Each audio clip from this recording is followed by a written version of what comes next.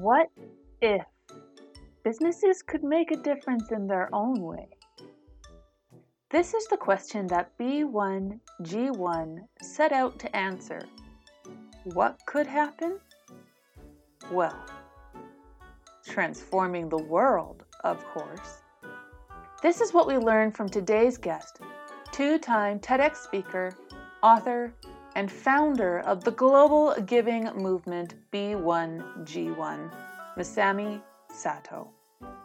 Joining me all the way from Singapore, Masami and I chatted over coffee and wine as she shared an amazing journey that brought her to start B1G1 14 years ago.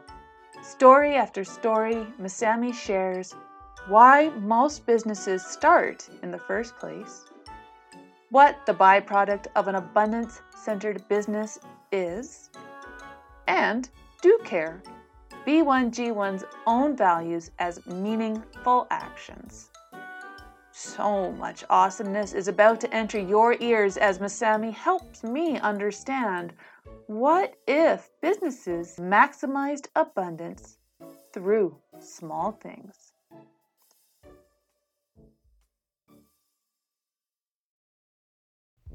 Hello there. I'm Lindsay Harrell, your host of the Businesses Are People Too, a podcast. As a brand strategist, mindset and behavior coach for quirky entrepreneurs, and a mental health advocate and speaker through lived experience, I am on a mission to bring more human back into our businesses and our communities. How, you ask? Why, by exploring the question, what if businesses realized that they are people too?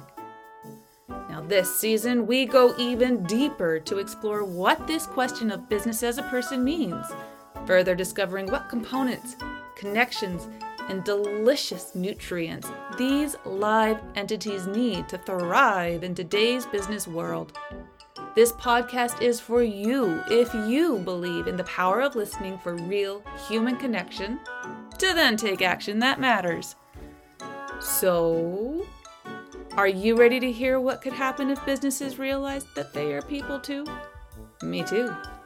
Let's do this together for another awesome season of Businesses Are People Too, a podcast.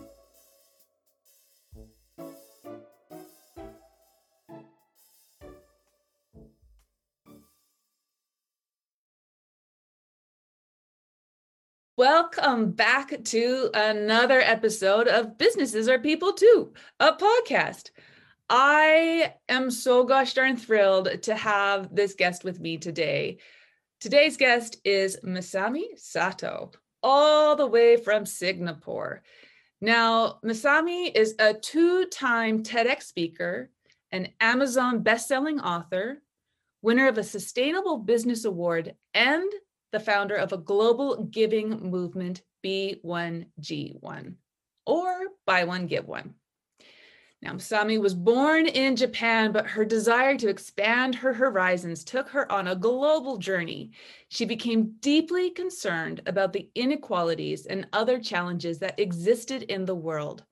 And since then, she has endeavored to create real win-win connections across all cultures, people, and organizations to realize a different world. Now, she has been a serial entrepreneur since 2001, starting and running several commercial enterprises, all aiming to transform the way businesses are operated today. And by taking a completely new look at the power of giving, she founded B1G1 in 2007. Masami, just thank you so gosh darn much for being with me today. Welcome. Thank you so much for having me here. It's a pleasure. Yay. We are going to have a lot of fun today on our wee conversation. But first and foremost, let's dive on in with a question. So, can you please share a wee bit about yourself and why you are so dedicated to supporting businesses and having impact beyond themselves with B1G1. So essentially, how does your company transform businesses through giving? All right. So B1G1, which is a strange sounding name, right? It's a bit hard to say at first, but it stands for the idea of buy one, give one. We started with this imagination. We imagined a world full of giving where everything we did made a difference. So if you just imagine with me for a moment, so imagine, every time you had a cup of coffee, a child received access to life-saving water for a day. Or imagine if every time you bought a book and learned something great, you could plant a tree or help educate a child. Or imagine if somebody purchased TV, then somebody received access to surgery to gain a vision. So the world of B1G1 has many, many stories like this. And the potential is massive because business activities are happening everywhere around the world. So only if we could connect everyday business activities with life-changing, high-impact activity, then we can come together to transform our world. So this is the idea. And how we do this is that we connect with thousands of businesses that are doing what they do uniquely every day, and then help them find the ways for them to embed the giving activities in what they do. So B1G1 today has more than 500 projects working with businesses. Businesses might say every time, even like we have a meeting, Zoom call, we would educate a child or give somebody access to microloan to start a business, or every time somebody download our ebook or digital report, we would actually give access to digital education to a child in rural village for a day. So this is how B1G1 does what it does. And since 2007, we started, we have worked with more than 3,000 businesses, and those businesses have together created over 200 million giving impact together. So this kind of says a lot about the power of small things. Oh my gosh. I mean,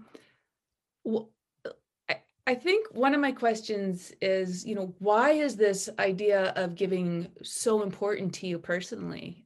Because this is a huge endeavor that you took on. And I mean, the power, like 3,000 companies, projects, all of these coming together, you are very much, as you say, you're creating this global movement. And so why is that so important to you, sort of on a personal level?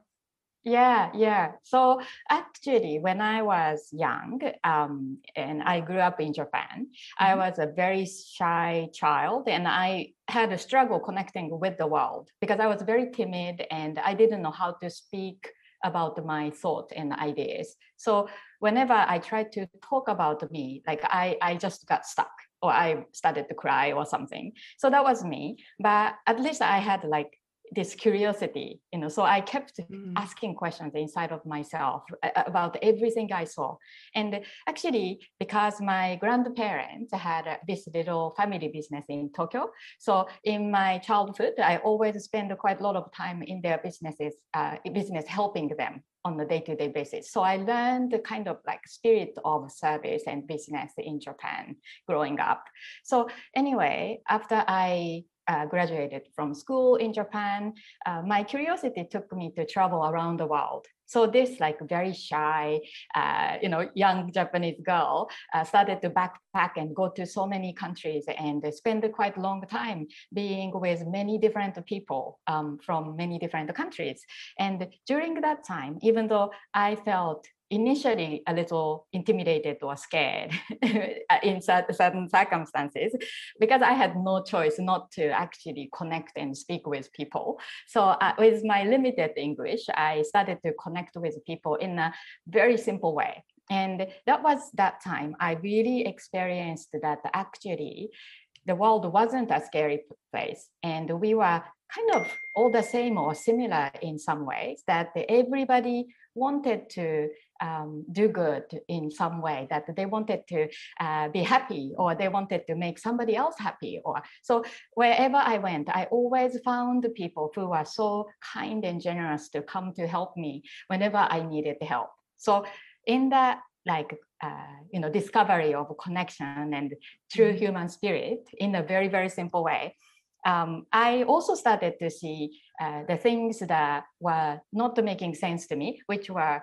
the facts like children, young children not being able to go to school, and they are working in the field or begging on the street because that's how they were born in that circumstance. And there was nothing people could do about those things. And so I thought, like, why is this happening? Because there are many people in the world who had a lot more than enough, but some of those people didn't seem to feel happy, even when they had a lot more. But then there were places where people had so little, but in those places, when I was lost, then people were inviting me to have lunch with them or let me stay in their house. And I used to think, like, no, like, I can't take your food because you don't even have enough for your family. But actually, the moment I could share in what they had, that made them happier, to be able to share something with somebody else. So I realized that their happiness, or quality of life wasn't necessarily determined just by the material well-being and wealth, but it seems to be that the people who had this giving spirit seemed to be happier wherever I went. So I had this impression, but I had also dilemma about the fact that I couldn't actually help everybody, who I thought should be helped. So years later, when I became a mom and I gave birth to my baby daughter, that was when I really, really connected with something. And I felt this like, amazing sense of love and connection with this little thing, helpless little thing. And so that was that time I started to think about all other kids I met along the way. And then I finally realized that I wanted to do something. Even though I can't help everybody or I can't fix all of the problems in the world, but in my own way, if I could just do something more than taking care of my own family, then that would be enough. So that was when I became an entrepreneur and started my first business. And that journey took me to the discovery and the founding of B1G1, about 6 years later. So that's why giving is important to me. Thank you for sharing that. And it's so beautiful because it taps right into that value of giving. And I know, you speak on happiness and happy-centered businesses and all of that, and what actually makes humans happy. And I know just from the work that I do with mental health specifically is one of the things that is often prescribed is giving back, volunteering, doing and being of service, because that does something to the brain. So that is just so gosh darn beautiful what you shared. And thank you. So thank you. And then thank you for taking all of that learning and creating this great movement. And because this podcast is all about businesses and we speak to business leaders, I'm wondering, and one thing that you share in the story of B1G1 is, you believe that most businesses start off, and they have these great aspirations. And I agree. And this is in a lot of the conversations I've had as well, is people start because they want to do good. They see something's not working, and so they want to fix it. And, but I'm wondering, and this specifically goes to that happiness-centered business that you speak on quite frequently. So what is then a happy-centeredness? What does a happiness-centered business mean? Mm-hmm. And why should business owners consider centering happiness? What will this do for their people and the larger community that they are serving? Yeah, I love that question. Actually, before I started the B1G1, or before I started my own business, there was a period of time when I was a little bit skeptical and judgmental about businesses, because when I saw a lot of global issues in front of me, I thought maybe it is consumerism and businesses that were creating those challenges in the world. and making people want to get more of something which they may not need. And then as a result, we created more waste or challenges. So that was like how I initially saw it. So then what I did, and back in Japan at that time, was to decide not to buy anything. And so I moved to countryside and spent 2 years working with farmers, traditional farmers in little village in Japan. And they were doing organic farming, a natural way of living. And I thought, like, if I could not buy anything, then I'm not being part of creating any problem for anybody. So I wanted to learn to make everything by myself. So that was what I did. But actually, what I learned in those 2 years was very amazing, because I realized I was wrong at first, because I couldn't become self-sufficient no matter how hard I tried. And trying that, it wasn't joyful because that meant that I would judge everything, right? I shouldn't have this, I shouldn't have that, and I shouldn't buy this, or this is evil, or that's bad, or something. So it's not joyful to start up with. And also what I discovered then was the natural way how farmers created abundance.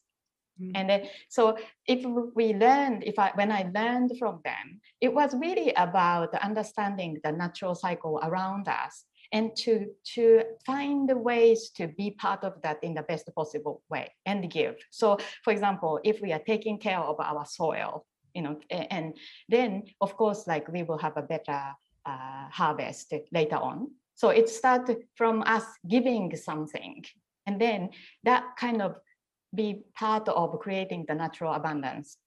So when I realized that actually businesses were potentially vehicle for good. Or without businesses, we cannot change this world. Mm-hmm. And so if businesses just realized that there is actually this natural cycle around us, and in order for us to create a real long-term sustainability and abundance, we need to find ways for us to actually give to this ecosystem that's around us. So that was the kind of realization that we don't need to judge anybody, because every business has a good intention. Every person wants to live a good life or make other people happy. So if we could just maximize the potential of the power that businesses have, and then just to connect these little dots so that every business can actually find ways for them to contribute to understand the natural cycle around us, then we could together really transform our world. So I would say it's not necessarily just about the happiness-centered business, but it's about the abundance-centered business, because abundance-centered business will come from the abundance mindset, to be grateful to start up with, to understand that they have something that they could give, no matter how small they are, or which stage of business development they are in, what challenges they face. We can always find something that we could give. And then if we start from this, then naturally we attract giving people around our business, the people who want to be part of such an organization. And working in that environment feels so much better, and things work so much more easily because we can trust each other. Mm-hmm. We can all come together with the right intention and to benefit the customers and clients. And so I think this is just like a natural, win-win game. Like, why not, right? Like, because we want to be happy and we want to create abundance. So let's create abundance-centered business. Oh my gosh. Oh my gosh. I mean, like, I love that you said that, because it really plays into the mindset of the business personhood. Are these businesses coming at, not coming at, but trying to grow within their community from a scarcity standpoint of we must collect and be the best, or that abundance mindset of there's always enough so long as we're giving back and working together and collaborating and being part of something bigger within our community? And how do we serve that? And that's so beautiful. I love that so gosh darn much. It's, it's not happiness centered, it's abundance centered. And the byproduct is happiness. And beautiful. Oh my golly. Oh, Masami, I'm just loving learning from you so gosh darn much. I mean, and and you very much started to touch on this a bit, is like, it attracts the right people who want to be a part of that, to build that trust. And so how then can companies start to begin to implement that abundance first, so that there's this people first approach, so that they can start to attract those right people and then hire those right people for their team, their specific values and their culture. And part of this also goes to knowing, because with B1G1, there are so many different organizations that it's not that you can give back to literally anything that interests you and that is of value to you and your business. So how do companies start to understand what is the thing they want to start to invest in, so that they can start to attract those people with those same values and mindsets to grow? Fascinating. Go. Your turn.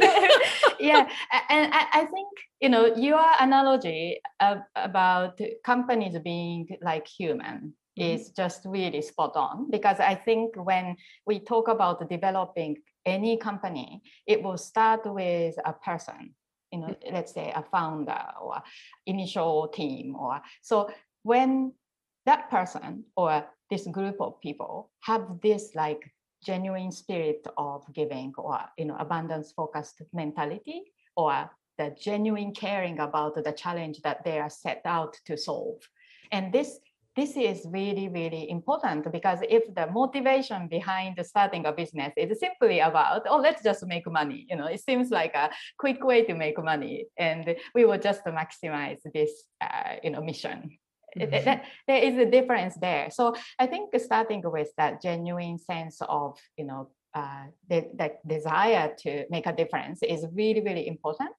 And then when you have this, even though it could be a little overwhelming to try to do everything right, I don't think we need to worry about that, because every stage of business development, you can just make one step forward. So you don't need to be totally right. So even like when you want to make a difference and do some giving, if we try to be perfect in our choice, then we get overwhelmed and we might not start. So it's best that we just don't overanalyze it, and then just to find the one thing we can do each point of time.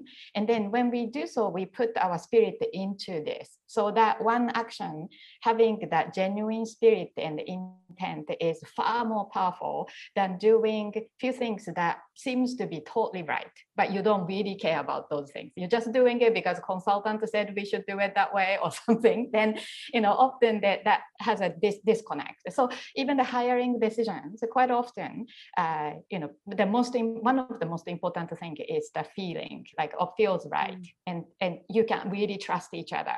And that's actually very important. But at the same time, as we get bigger and develop as an organization, we got to then start thinking about growing a family, because it becomes bigger than one person. So growing organization is growing like our family, and then to nurture people. Like, so you will be hiring people who you want to welcome into your family. You wouldn't be hiring somebody who can just do the job. But we need to hire people who get your spirit of why you do what you do. And when you are doing this, and if you have that trusting relationship, even when there are challenges and difficulties, we actually can come together to solve those things. And the conversations we have, like in terms of hiring, as well as also onboarding, or as well as team regular review, performance reviews, or even firing situations. When you have a family-like organizations, those conversations come with genuine intent to try to help everybody to see the best potential. The most difficult conversation in business is probably the firing situation, or repositioning situation when somebody is having like an issue with their performance. But those things are not difficult actually if we had a family-like environment, because we are talking about those challenges to see the best of the person. If somebody is working hard and not performing because that job role and the person's natural quality is not matching, this is a natural, genuine conversation to try to help the person find the best place to do the best. So I think that ultimately, even though there are lots of other things we could do, ultimately the simplest thing that we could all do in our business is to kind of question how can we turn this company into a family-like company where we can then implement the decisions that the family businesses might make. That's so fascinating. And so I'm wondering, how can leaders, when they are hiring, start to identify those people with that this is the right mindset, they have the right values for our company, they get it, they get what we're trying to do, and they will be a part of that, skill sets aside, personalities aside. How do they identify those really key things? Like, are there specific tools that they can use, questions, what is that? So at one point, when the size of company, because if you have a one-person business or you only have a few people, then you probably don't need to try to create a process. It's more like a relationship building. But when we get to bigger size, where your team members may be also hiring somebody else, right? Then you got to have a clear process as well. And then also to make sure everybody understands this concept. So what you would have to do at one point is to really identify the culture of the company and the values within the company and what those values actually mean. And that might start with you, as a founder or CEO of a company, or it could start with a small group of, initial team who would identify that together. But the values are very important. So just to give you an example, in B1G1 as a company, we also have very well-known, values in the company among our team. Everybody knows this. So we call this Do Care values.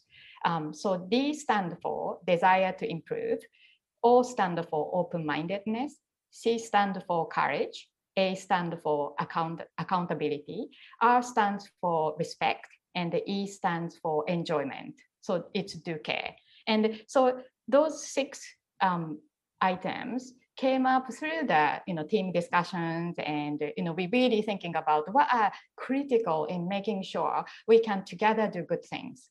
Right? And another thing is we, coincidentally, it became a nice acronym, Do Care. But this is very symbolic to us because we believe that the doing and caring together makes a difference. It's not just about the hoping and wishing, caring about things, but it's about taking the meaningful actions. And when we bring these things together, we can transform our world. So when we have this, then every single day, we actually talk about this. Every time we make decisions, we are thinking about, are we actually being the best expression of Do Care to make this decision? And because these values are not single-sided, so even though, for example, open-mindedness is very important, that we actually always be open to new ideas and change. But at the same time, we also need to be respectful. And at the same time, we need to make sure that we can actually enjoy doing this, right? So when you try to balance this multi-factor values in the company, then naturally we continue to learn to balance our approach and the decision-making or relationships within this context. So it becomes the kind of guiding North Star. And I think every company can do this kind of exercise, because when you do this and you actually post it publicly, even in job ad, you write about this, or people outside the organization know about this, then eventually, whether it is a hiring process or quarterly performance assessment, these things become really pretty much part of that. And then you can develop things more. But ultimately, that's very important that your mission is aligned with what you stand for. You're coming from the genuine spirit of what you want to achieve. That's one. And then the next is you map out the values that allows you and your team to achieve that mission. and to really, really consider about what are required in making sure that happens in the long term, in the holistic and happy, fulfilling way for everybody. And then after that, it's a matter of being consistent about applying those values in everything you do. And even as a leader of the organization, you need to give permission to everybody in the company to challenge you when you actually go off. So that, Yes. that's really the family spirit of trust and togetherness that we can create. Oh my goodness. I love that you have this acronym, but one thing that I love is that you end it with enjoyment. And because that, like, if we're not enjoying what we're doing, why are we doing it?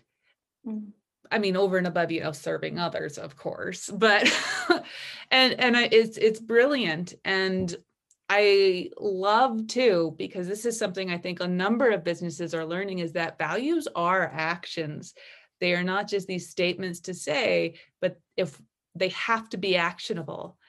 And how do we show that? So I love that you've really highlighted that within your values directly of, these are our values and these are the actions that we relate them back to.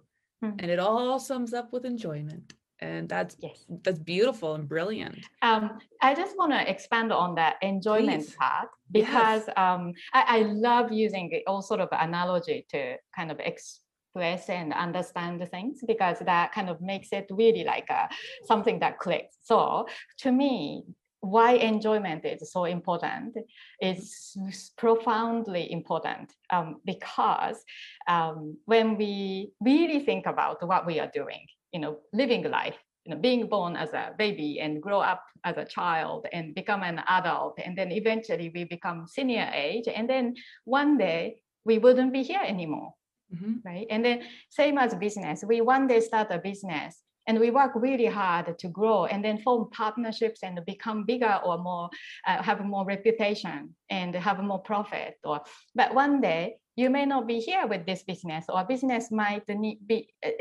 change, or may not be needed anymore because the world change. Right? Like, so this is a cycle of something that we are part of. And I see this pretty much similar to the games we are playing. Like when we play a game, we come up with great concepts and we have rules and we play and we make a mistake and then we laugh and we keep moving and then we might reach a goal. And so this is pretty much like, how life looks like. We are playing this game. But then what we tend to forget is when we focus too much about winning the game and gaining the points, and then also cheating or something, then the game becomes less enjoyable. But the thing is, the whole purpose of playing a game is to enjoy. So if that's the case, maybe the whole purpose of living a life or running a business is to enjoy, to feel that there was a reason or purpose that we could live with. And at the end of the day, we feel fulfilled and feel grateful for the people we got to share this game together. And that's how, if we treat our life and our business in the way that we are playing this game together, then the people around us are our game players. We can have a maximum enjoyment together. And of course, gain more points together because it's also fun as well. But we need to remember that enjoyment part as well. Beautiful. Just beautiful. I absolutely adore that. That is such a great answer and mindset to take. And I think that whole play aspect, what a brilliant analogy, because businesses need to remember to play. I mean, life is hard enough. Why aren't we playing? And if we're in work so much of our lives, let's bring a little bit of fun and play in it. Because I mean, when we look at studies too, companies who play and have fun together tend to succeed and create bigger impact and have higher satisfaction. And it's just that. And really, this kind of leads beautifully in my opinion, beautifully into the next question, is all about that sustainable business culture. And so creating a culture that is one that people enjoy, that is almost more sustainable. And so, I'm wondering, can you share what you believe is a sustainable business culture to you? And then, with B1G1, now in year 14, how do you think that your own definition of a sustainable business culture might actually change for businesses now, even over the next decade, as companies start to transition from this mentality of profit first to people first? What does that look like for you? And what does that look like for you? What do you think? Yeah. I think that is a very good question after the previous topic, because this is like sustainability sounds, sometimes very complicated or too serious or, like a bit boring or something to lots of people. But if we go back to the game analogy, then if we just expand the playing field, right? Like, so let's say this game was actually a world game. And everybody in this world is playing this game together. And our purpose is to create, most lasting happiness in this world and a beautiful environment we get to play in. And if this was the ultimate objective of this game, then every player in this game, whether, the person running a business over there or people who are working in a factory over there to produce something, or people who are fishing over there, or so every player is actually taking a part in playing this game.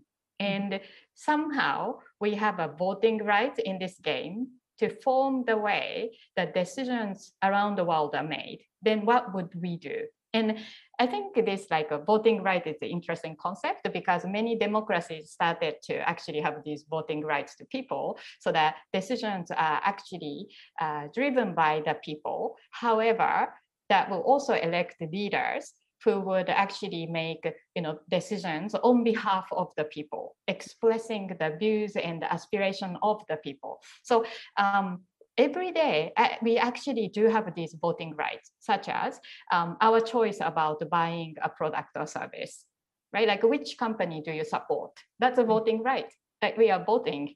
And, or, which company do you choose to work for? That is your vote. And, which leader do you support, or which friend do you want to hang out with? That's your vote. So every single day, we are casting this vote to shape the world in such way.